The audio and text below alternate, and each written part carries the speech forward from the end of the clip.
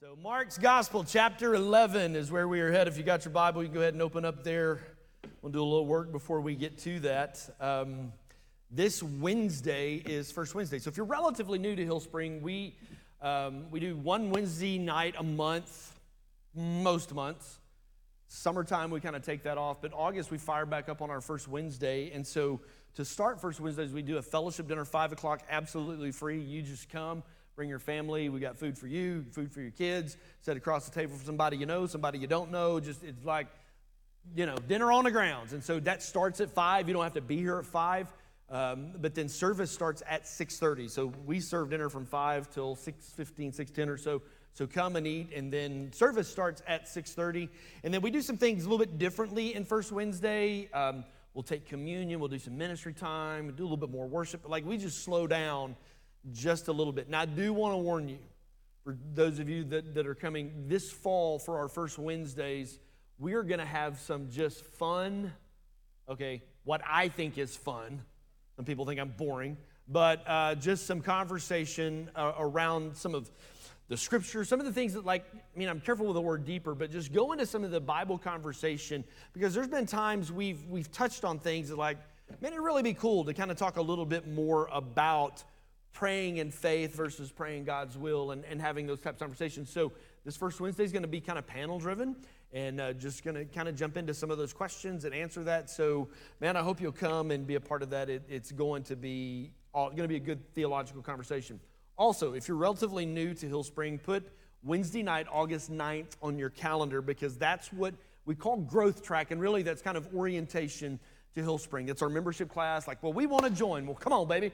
Wednesday night, August 9th, we feed you dinner. We've got childcare for your kids. You do need to register for that so we can know how many to plan for. So our next growth track offering is August 9th. And at the same night, we offer step 1 and step 2. You don't have to come for both. If you just want to come, be a member and find out kind of how we got here, how Brent and Jerry got to Hill Spring, you can come for step 1. Or if you're kind of ready to jump on the dream team, you can stay for step 2. But that is August 9th, and we'll do that. So your boy here turned 49 yesterday. Okay, sympathy applause. Yeah, I hear that, right? I got you. So Jerry and I have been married. We got married in June of 2001. So it's the little things. I'm trying to be a good husband. And so where are my people that when you open a tube of toothpaste and you take the cap off, you don't need the cap anymore? Where you at? Come on, a tube of tooth. Yes, I'm with you. In last service, it was just me and my daughter. We're the only ones who take it off. Where are my people that you have to put the cap on every time? Where you at? Come on. Everybody else. Andrew, sermons are not interactive. You can say amen. Amen. Well, there you go.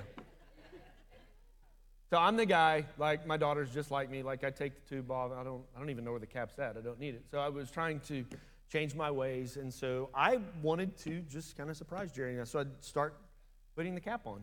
I wasn't going to make a big announcement. We didn't say anything about it. Just started putting the cap on and, see if she noticed the little things or whatever. And so we're driving the other day, and she's like, okay, I got to ask you, why have you stopped brushing your teeth?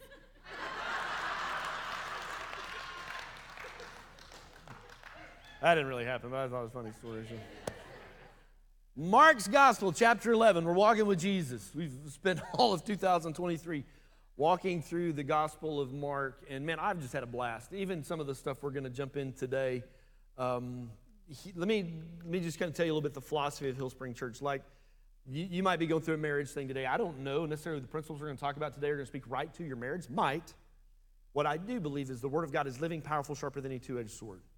And so even during COVID, just kind of a preaching shift happened in me that I'm dead set on teaching the Word of God, getting the Word of God in us so that when we do hit those tough moments, when we get stressed or squeezed, that's what comes out. I think it's really important to understand context, understand the theology, all of that. So that's why we're on week 300 of the Gospel of Mark, is because I just want to do what Jesus did.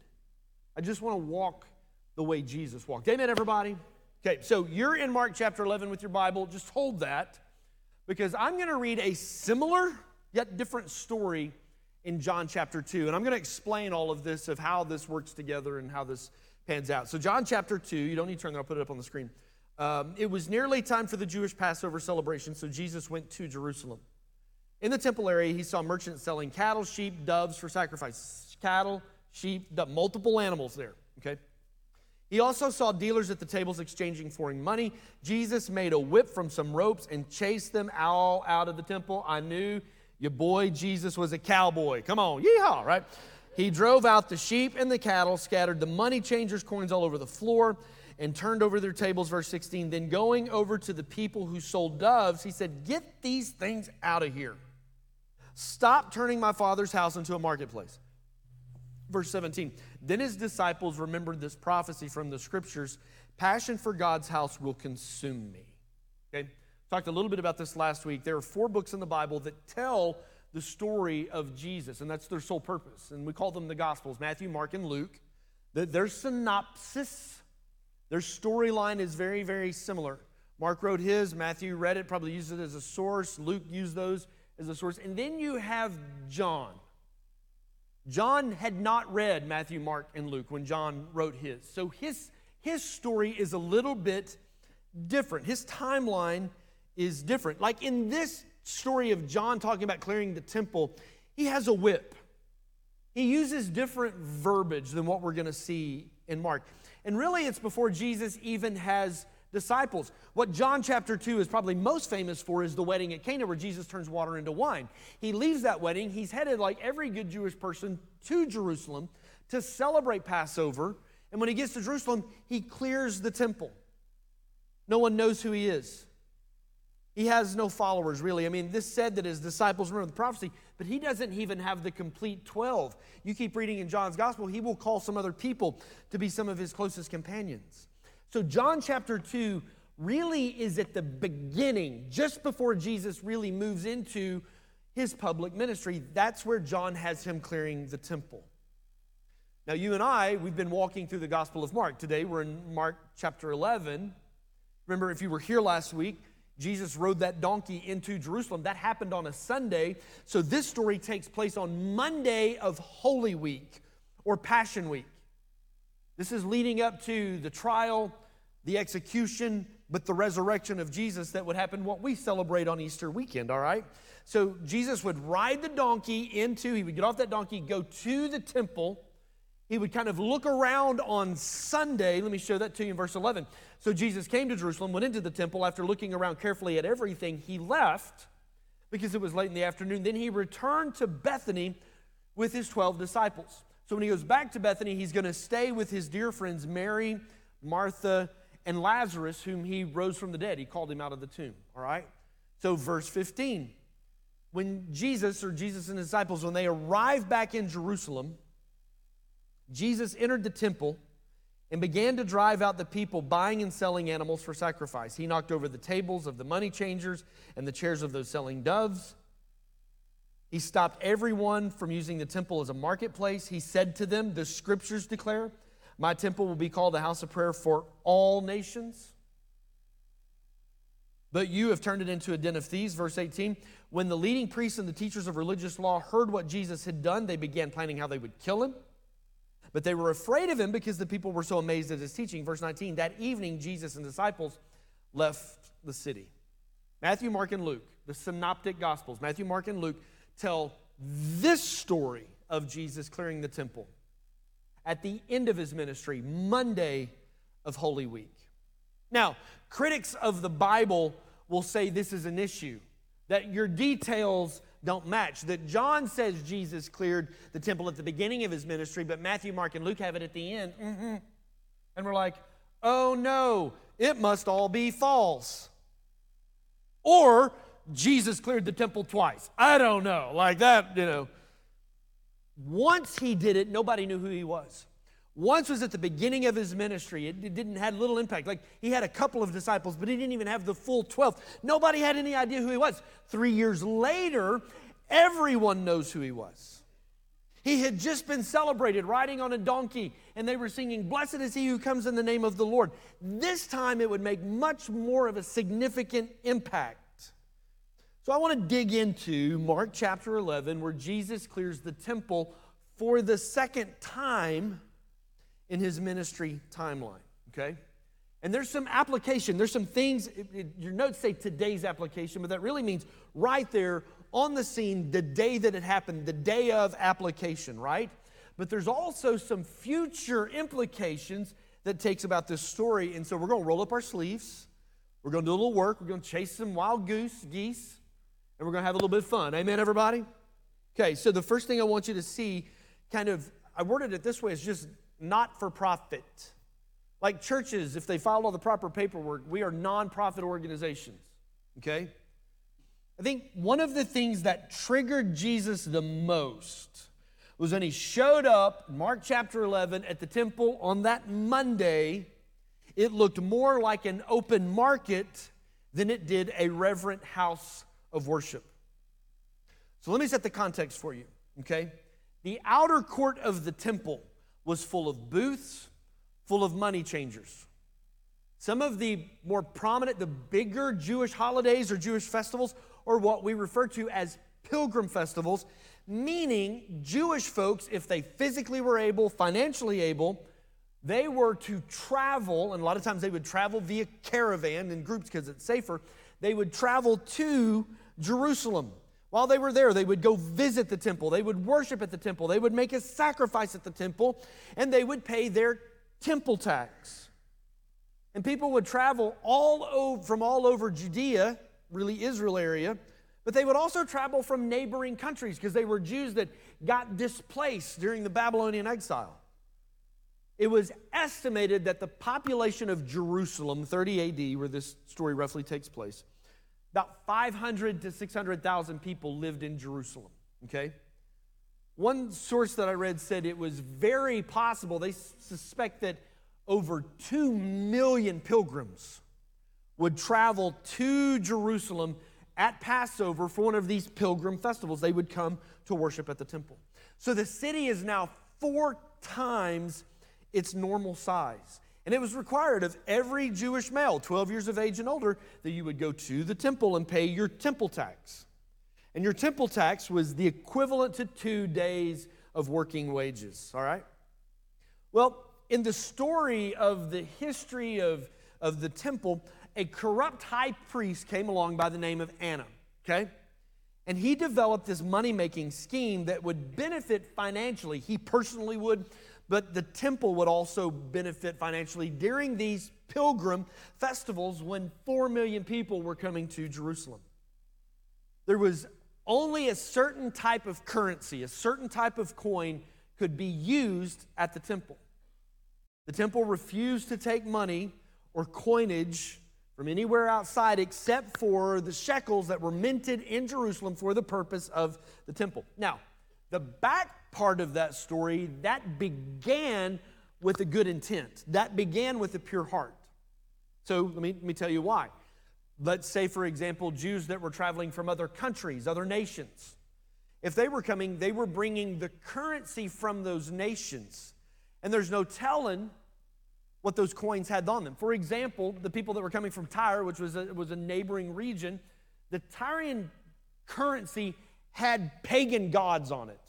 Didn't have Caesar, didn't have people on it. It had images of their gods. And so the Jews did not want to take the coins that had images of other gods, and they didn't want that donated at the temple. So what they would do is they would set up, you can bring that money, you can't take it in the temple, but we'll exchange it, okay? Now, the kicker is there would always be a small nominal fee, right, to exchange that, and it wasn't necessary dollar for dollar. There was an inflated rate of exchange. So this high priest, Anna, what he decided he would do is like, well, listen, some of these coins have pagan gods, so we can't risk any coin other than the ones we make. So if you're going to come to Jerusalem and you're going to offer your temple tax or sacrifice, you have to have our official coinage that's minted right here in Jerusalem. So it became a money-making opportunity for the temple, all right? And obviously, these vendors that were changing money, they were also having to give a kickback to the temple. I'm going to pay to have the best booth location so people will come to my booth, and I'm going to pay to be in the outer court and not necessarily out on the street, all right? So Jesus walks into the temple on Sunday, He rides the donkey, gets off, walks around the temple. He doesn't do anything. He just kind of observes what's going on. And then the Bible says he goes back to Bethany, and that's where he would stay with Mary, Martha, and Lazarus. And he spends the night, and I assume he just tossed and turned, and he just stewed on it and stewed on it. And the more he thinks about what he saw on that Sunday, the more frustrated, the more mad he got. And so by the time he woke up on Monday morning, he was like almost nuclear. He was frustrated. There's a story about a fig tree that we don't necessarily read in Mark chapter 11, but it just shows you Jesus he's on a mission. He's headed to the temple. He's going to clean it out. And he walks past this fig tree, and it doesn't have any fruit on it, and he basically curses the fig tree and keeps moving. He's in a bad mood. Okay? I want you to just catch that. Okay? He goes into the temple. He starts turning over tables. He starts tossing stuff. He clears the temple. Let me also say, nowhere does he talk about the offering. Nowhere does he say, don't give to the tabernacle. Don't give to the temple. Nowhere does he talk about what the temple is spending their money on and what it's being used for. He just sees a corrupt system that is taking advantage of people who are doing their best to be obedient and making their sacrifice and paying the temple tax that they owed. If that makes sense, say amen. Okay? So the first thing I talked about was not for profit. Jesus was frustrated that this corrupt system was making money off the backs of poor people. Secondly, everybody repeat after me.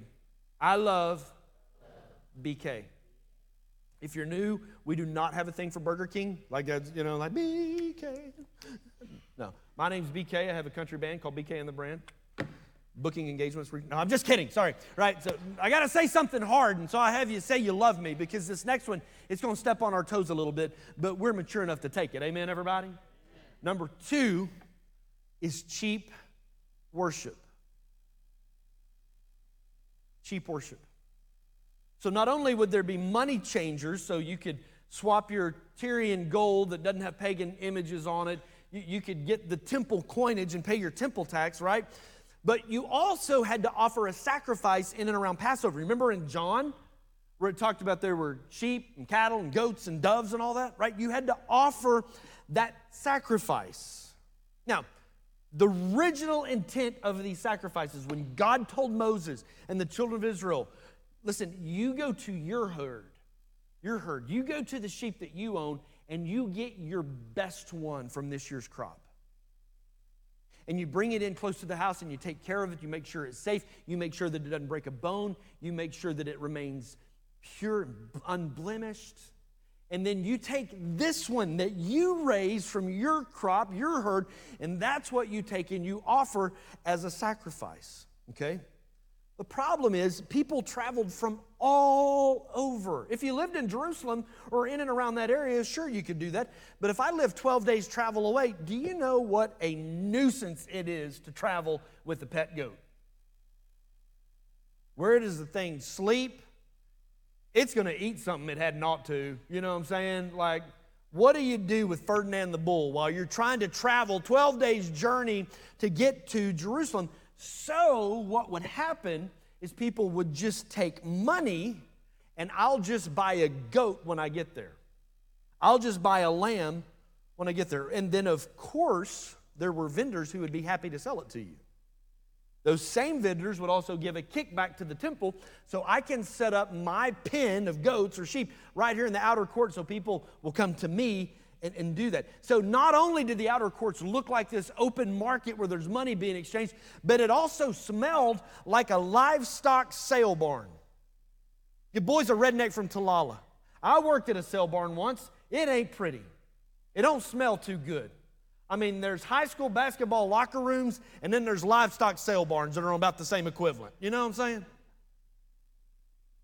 It was convenient. So we're going to go on a little wild goose chase. For some of you that don't like wild goose chases, we'll wake you up here in about 7 minutes. But for some of you, I want to. You guys okay if we chase a little goose? We're going on a goose chase, right? All right. So you don't need to turn there. I'm going to put some verses up on the screen. If you want to write these down for reference, you can. But in 2 Samuel chapter 24, what's important you need to know is that King David. This is thousands of years before Jesus came on the scene. King David is an old man. He's at the end of his reign, and Jerusalem and Israel is a united nation. It's at peace, and he wants to take a census. Like, he wants to count the men that are fighting age so they can serve in his army, and really it's a pride thing. Even his best advisor comes to him and says, David, don't do this. You don't need to do this. I pray that there be hundreds of thousands of men that are, but you don't have to do this. You don't need to do this. But he does it anyway. Okay? And the Lord spoke to David through a prophet by the name of Gad, G-A-D. He's like, listen, because you let your pride get the best of you, there are consequences to be paid. And so the consequences, David got to take his pick. Remember that when we were kids, your dad's like, you can pick your punishment. You can be grounded for 12 months or I'll spank you right now. I'll take the spanking. Okay? God said, David, you can pick your punishment. You have 3 years of famine, 3 months of fleeing from your enemies, or 3 days of a severe plague. And David says, listen, I would rather just get it over with, like the spanking.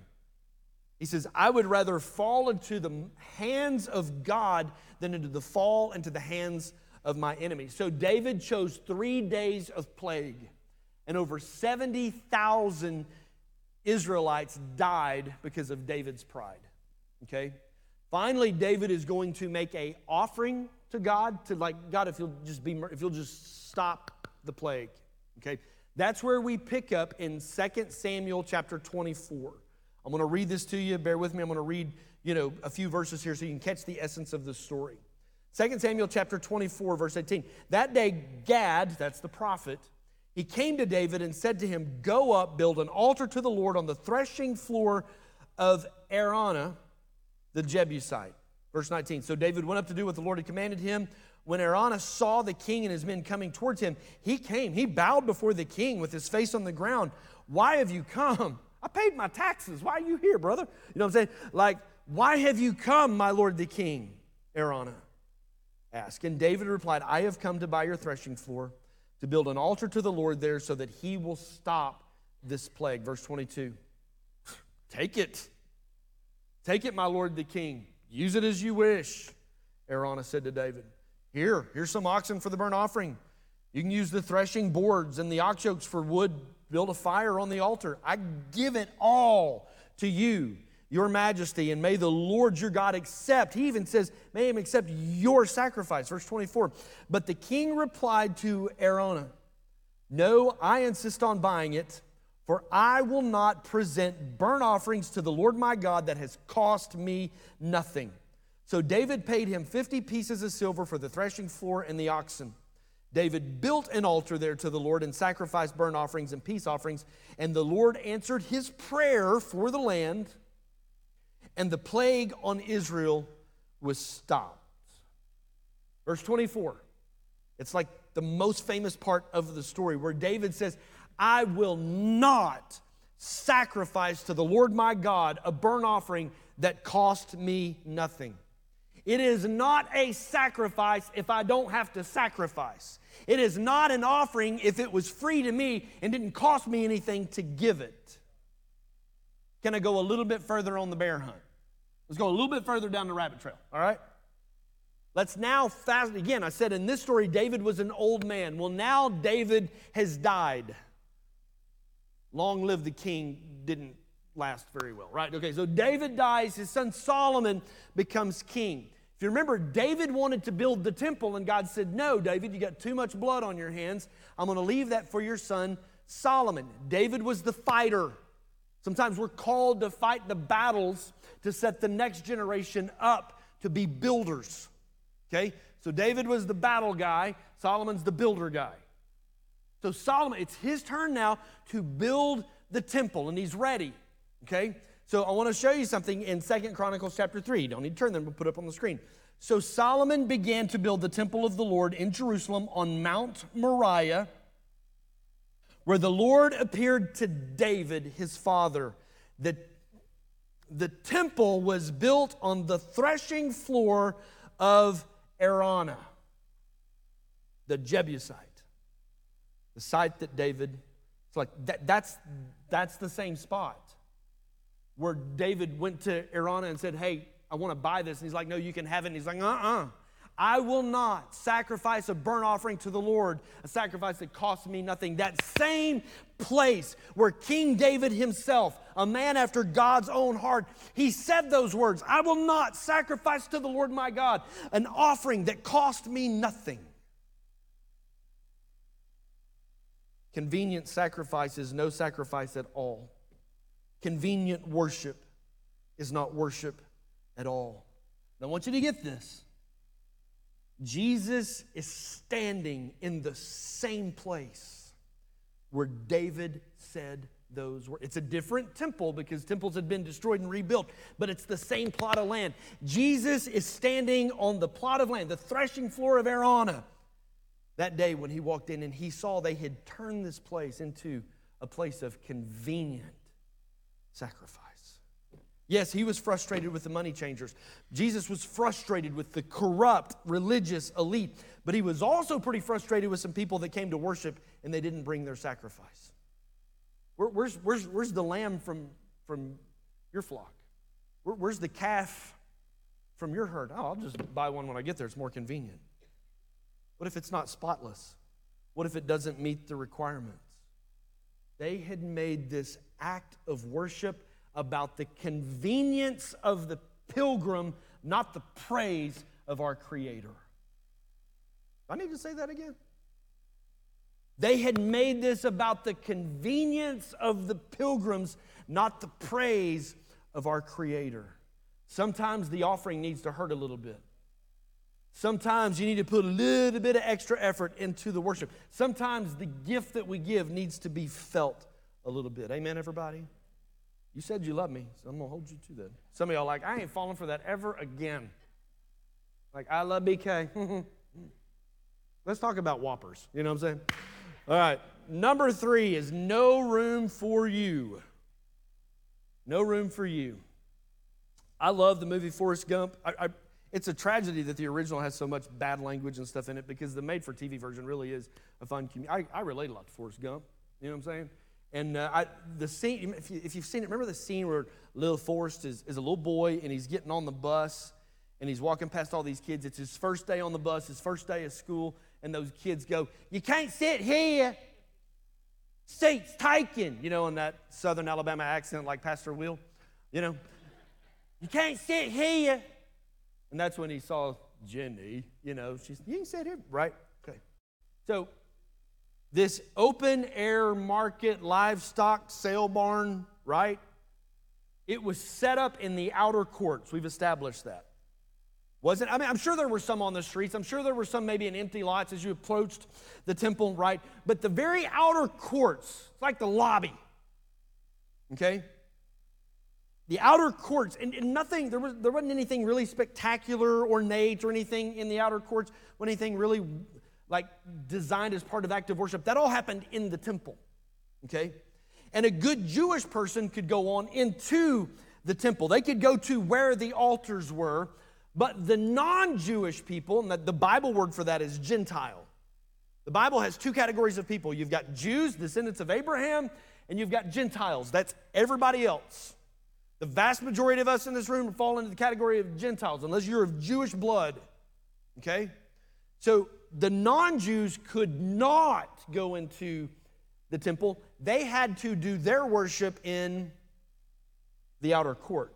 So if they wanted to come to the temple and pray, they had to do it in the outer court. The only place that Romans or Samaritans or anybody else, people from the neighborhood, if they wanted to come at Passover and partake in it, the only place that they could worship and pray was in the outer court.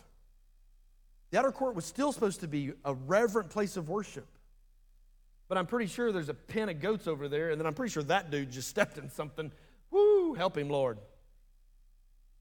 In the marketplace atmosphere, clearly communicated a silent message. If you are a Gentile, if you are not a Jew, we do not have room for you here. They were very uncaring towards people who were not like them. That's why, Mark chapter 11, verse 17, Jesus said this, "My temple will be called a house of prayer for all nations. Throughout the gospel, Jesus had had incredible conversations with Roman officials and Roman officers. There's times where he said, man, I haven't seen the faith like this in all of Israel. And he's talking to a Gentile. There was a Samaritan woman he went to bat for. She wasn't Jewish. If she was going to go to the temple and worship, she could not go into the temple. She had to be in the outer courts. The problem is that day, there was no room for her. There was no room for you and I. And Jesus was frustrated that there was no place for non-Jewish people to participate in the Passover. Number 4, grace versus tolerance. There's a huge lesson here for you and I. I figure if you stayed this long, you still love me, right? So there's a huge lesson here for you and I. It was present in first century Israel when Jesus was there that day in the temple, but it's also present in America in 2023. And this one's going to sting a little bit. Chuck Swindoll says it this way. He says, be careful with tolerance, because we are being pushed to become tolerant to the point of compromising our own convictions for the sake of peace. By the time Jesus arrived in Jerusalem, the Jewish elite looked, acted, behaved more like Romans than they did Hebrew. They had compromised historic faith for the sake of treaties. They had allowed the temple to become a place of enterprise for their own personal financial gain. And that moment, Jesus went in and he cleared that authority. He asserted his God-given, Son of God, divine authority, and he did it with humility and dignity, and he cleared the place out.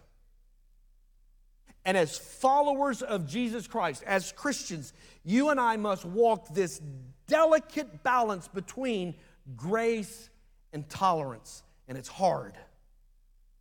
Because in the day and time we live in, it's so easy to be thrown into our face when people stumble or people live in a sinful lifestyle or whatever. They will say, well, don't judge me. And listen, there are some churches, there's some people that get that wrong.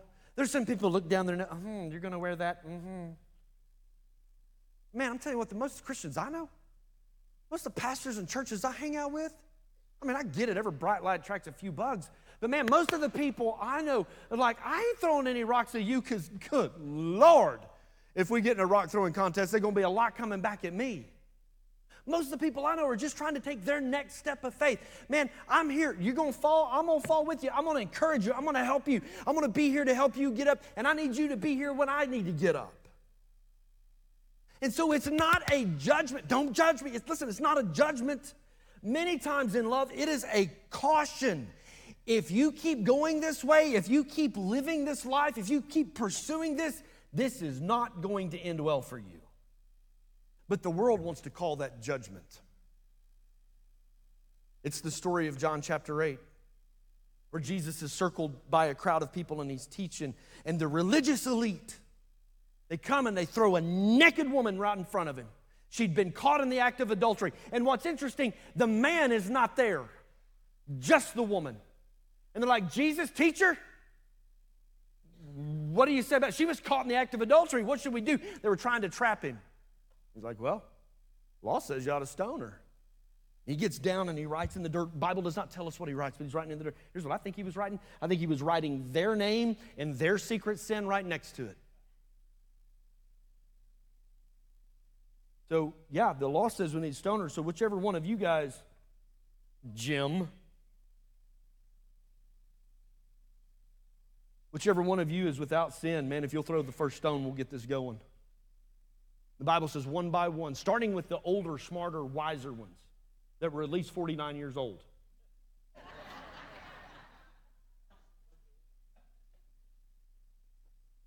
Dropped the rock, and they walked away. This is what Jesus says to her. Jesus stood up, said to the woman, where are your accusers? Didn't even one of them throw a rock? Didn't even one of them condemn you? No, Lord. And Jesus said, well, neither do I. Go and sin no more. He offered grace. He saved her life. He took a stand for her. Even in her sin, she was guilty. My friends, that is grace. Nor do I. But he also said, go sin no more. You keep going down this road, it ain't going to end well for you, girl. Go sin no more. Tolerance met its end. Grace and tolerance are two very different things. Grace is abounding. Tolerance has its limits. When it bumps into truth and conviction, tolerance must meet its end. In the open air livestock sale auction of the outer court of the temple, there are people who would say, Jesus, who do you think you are? Why are you being so judgmental? That's being a little judgmental, isn't it, Jesus? That's not very tolerant. Sometimes truth needs to be protected. Sometimes conviction needs to be taken a stand for. There is a right way and a wrong way to do that. Somebody ought to say amen. Which leads to number 5. Strength and arrogance. Strength versus arrogance. Being strong is not the same as being arrogant. You can be strong and humble. Jesus was humble. He also was strong enough to endure the beating and being nailed to a cross. Arrogant means making claims of being superior, okay? That, my friends, was the Jewish religious elite, the Pharisees and the Sadducees. They claimed that they were better. Who do you think you are going to come in here and turn these tables over and catch them goats? Who do you think you are making a mess in here? And Jesus was like, not in my house, homeboy. Not in my Father's house. We're not doing this. He didn't just clear out the outer courts and then leave. When you look at the other Gospels, he cleared out the outer courts and then he stayed. He stayed most of the day teaching, healing, ministering, teaching and talking some more. And that did not sit well with the religious elites. Who does he think he is? In this story, in this moment, there is this clear contrast between strength and arrogance. Verse 18, when the leading priests and teachers of religious law heard what he'd done, they began planning how to kill him, but they were afraid of him because the people were so amazed at his teachings. They wanted to destroy him. They wanted to kill him. They did not like him because he was not one of them. He didn't go to their schools. He wasn't trained by their big names. He didn't dress like them. He didn't act like them. He wasn't pretentious like them, right? They couldn't trick him into playing their little games. And just like Jesus, you and I need to stand for what we believe. We need to stand firm. We need to stand strong. When you know the truth, you need to stand for the truth and don't give in. But in that process, guard against arrogance. You can be strong and not arrogant at the same time. In these moments, I would rather look more like the strength of Jesus than the arrogance of the religious leaders. That's some of the stuff that just happened that day in the moment. I love to that's why the money changers were there, because there were coins that had pagan gods.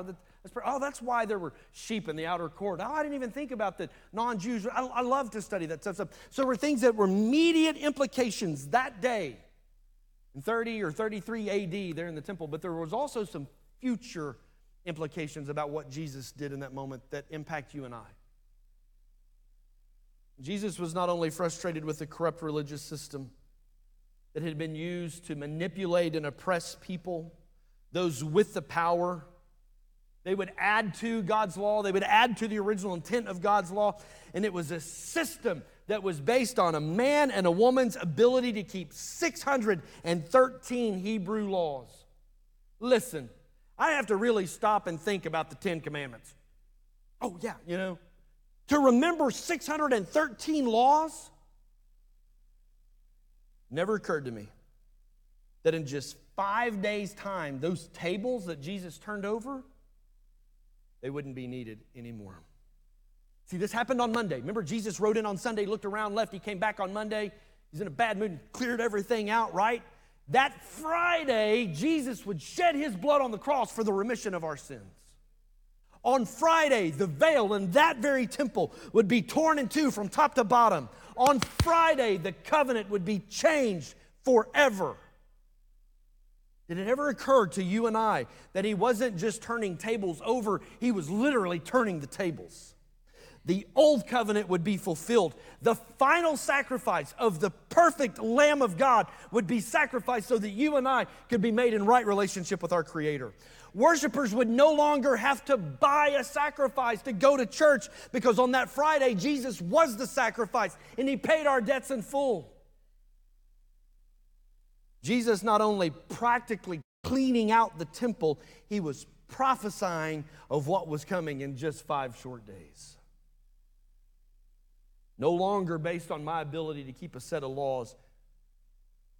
It's based on my ability to believe that Jesus is the way, truth, and the life. For those of us who have been Christians for a long time, that's pretty easy. But for a person's first time hearing the gospel, that's a big step. It's not based on my ability to clean myself up or keep a bunch of rules. It's based on my ability to believe that a person that lived, walked, breathed 2,000 years ago, he was more than a man. Like, his mom was conceived by the Holy Spirit. So yes, he was fully human. He had anger like we did. He had sadness like we did. Jesus experienced temptation like we did. He walked and talked and he was hungry like we were. But he also had a supernatural, God-given, divine ability to overcome that temptation and live a perfect life to qualify to be the perfect sacrifice that you and I would need. So you have to have the faith to believe that. Romans says this, that if you'll confess with your mouth that Jesus is Lord, that means that you have to believe that he really was the Son of God. If you believe in your heart God raised him from the dead, meaning he's the only one. Everybody else that raised from the dead, they were called out. Somebody was there to say, Lazarus, come out. Young girl, get up. Jesus was the only one that had the ability to supernaturally raise himself from the dead. So if you confess with your mouth that I believe he's the Son of God, I believe he's the only one, you believe in your heart God raised him from the dead, you will be saved. Here's the gospel. All of us, everybody in the temple that day, all of us here, all of us have sinned. All of us have fallen short of the glory of God. All of us have made mistakes. All of us are separated from God. That's why Jesus came. He said, I'll go. I'll go be that sacrifice. I'll pay. Without the shedding of blood, there can be no forgiveness of sin. Jesus said, I'll shed my blood because he's the only one that would qualify.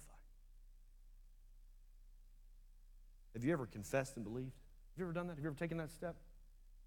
It's not about your ability to keep a bunch of laws. It's not about your ability to give a bunch of money. It's about your ability to, in your heart, believe Jesus is the only way you can be saved, and I'm going to place my faith in that. All across this room with every head bowed and every eye closed, nobody moving around. If you're here today and you know that you are not in right relationship with God, you feel it. Like, even while we were singing, there was something pulling and calling you. I'm going to help you confess and believe. I'm going to lead you in a prayer, and it's not magic words. I'm just going to help you confess and believe. We're just going to simply say a prayer. What's important is that we say it with a sincere heart and completely surrender our life. I'm not going to embarrass you. You don't have to walk the aisle. You don't have to talk to anybody. You, in this moment, this is between you and God, and I'm going to lead you in this prayer. Are you ready? Maybe you're watching online today, and I'm talking right to you. I invite you to pray this prayer with me. If that's you, just pray, Dear Heavenly Father. Right there, just, Dear Heavenly Father. I come to you today because I need you. I've made a lot of mistakes. I'm a sinner. I don't want that life anymore. Would you come into my life? Would you forgive me? Would you save me? Would you make me a new person? I may not understand all of this, but I believe. And I'm taking that step of faith. Today, Jesus, I surrender my whole life to you. Every head bowed, every eye closed, nobody moving around. You're here today and you prayed that prayer. I'm not going to embarrass you. I'm not going to ask you to walk up. I just want to pray a quick prayer for you. I want to know where you're at. Would you just slip up your hand? Anybody here today, just slip it up real high. Okay, I see him in the back. The best decision you'll ever make. Anybody else? Spirit of the living God, I thank you for the hands and hearts today. Boom, held high. Thank you, Jesus, for saving us. Thank you for being that perfect sacrifice, willing to lay down your life so that we could be made right with our Creator. Father, I pray for those hearts today coming home. Lord, it's not an emotional decision. This is a decision of eternity. It's a decision of faith, taking that step of faith. God, I pray that you just fill them with your Spirit. Pray help them take that next step of obedience. Lord, bring Christians around them to encourage them. Let them be excited to tell somebody about what they did today. Father, I love you. I love what you're doing at Hillspring Church. I love what you're doing in our marriages, and our businesses, and our families, and our homes. God, we don't ever want our worship to be convenient. I will not sacrifice that which costs me nothing.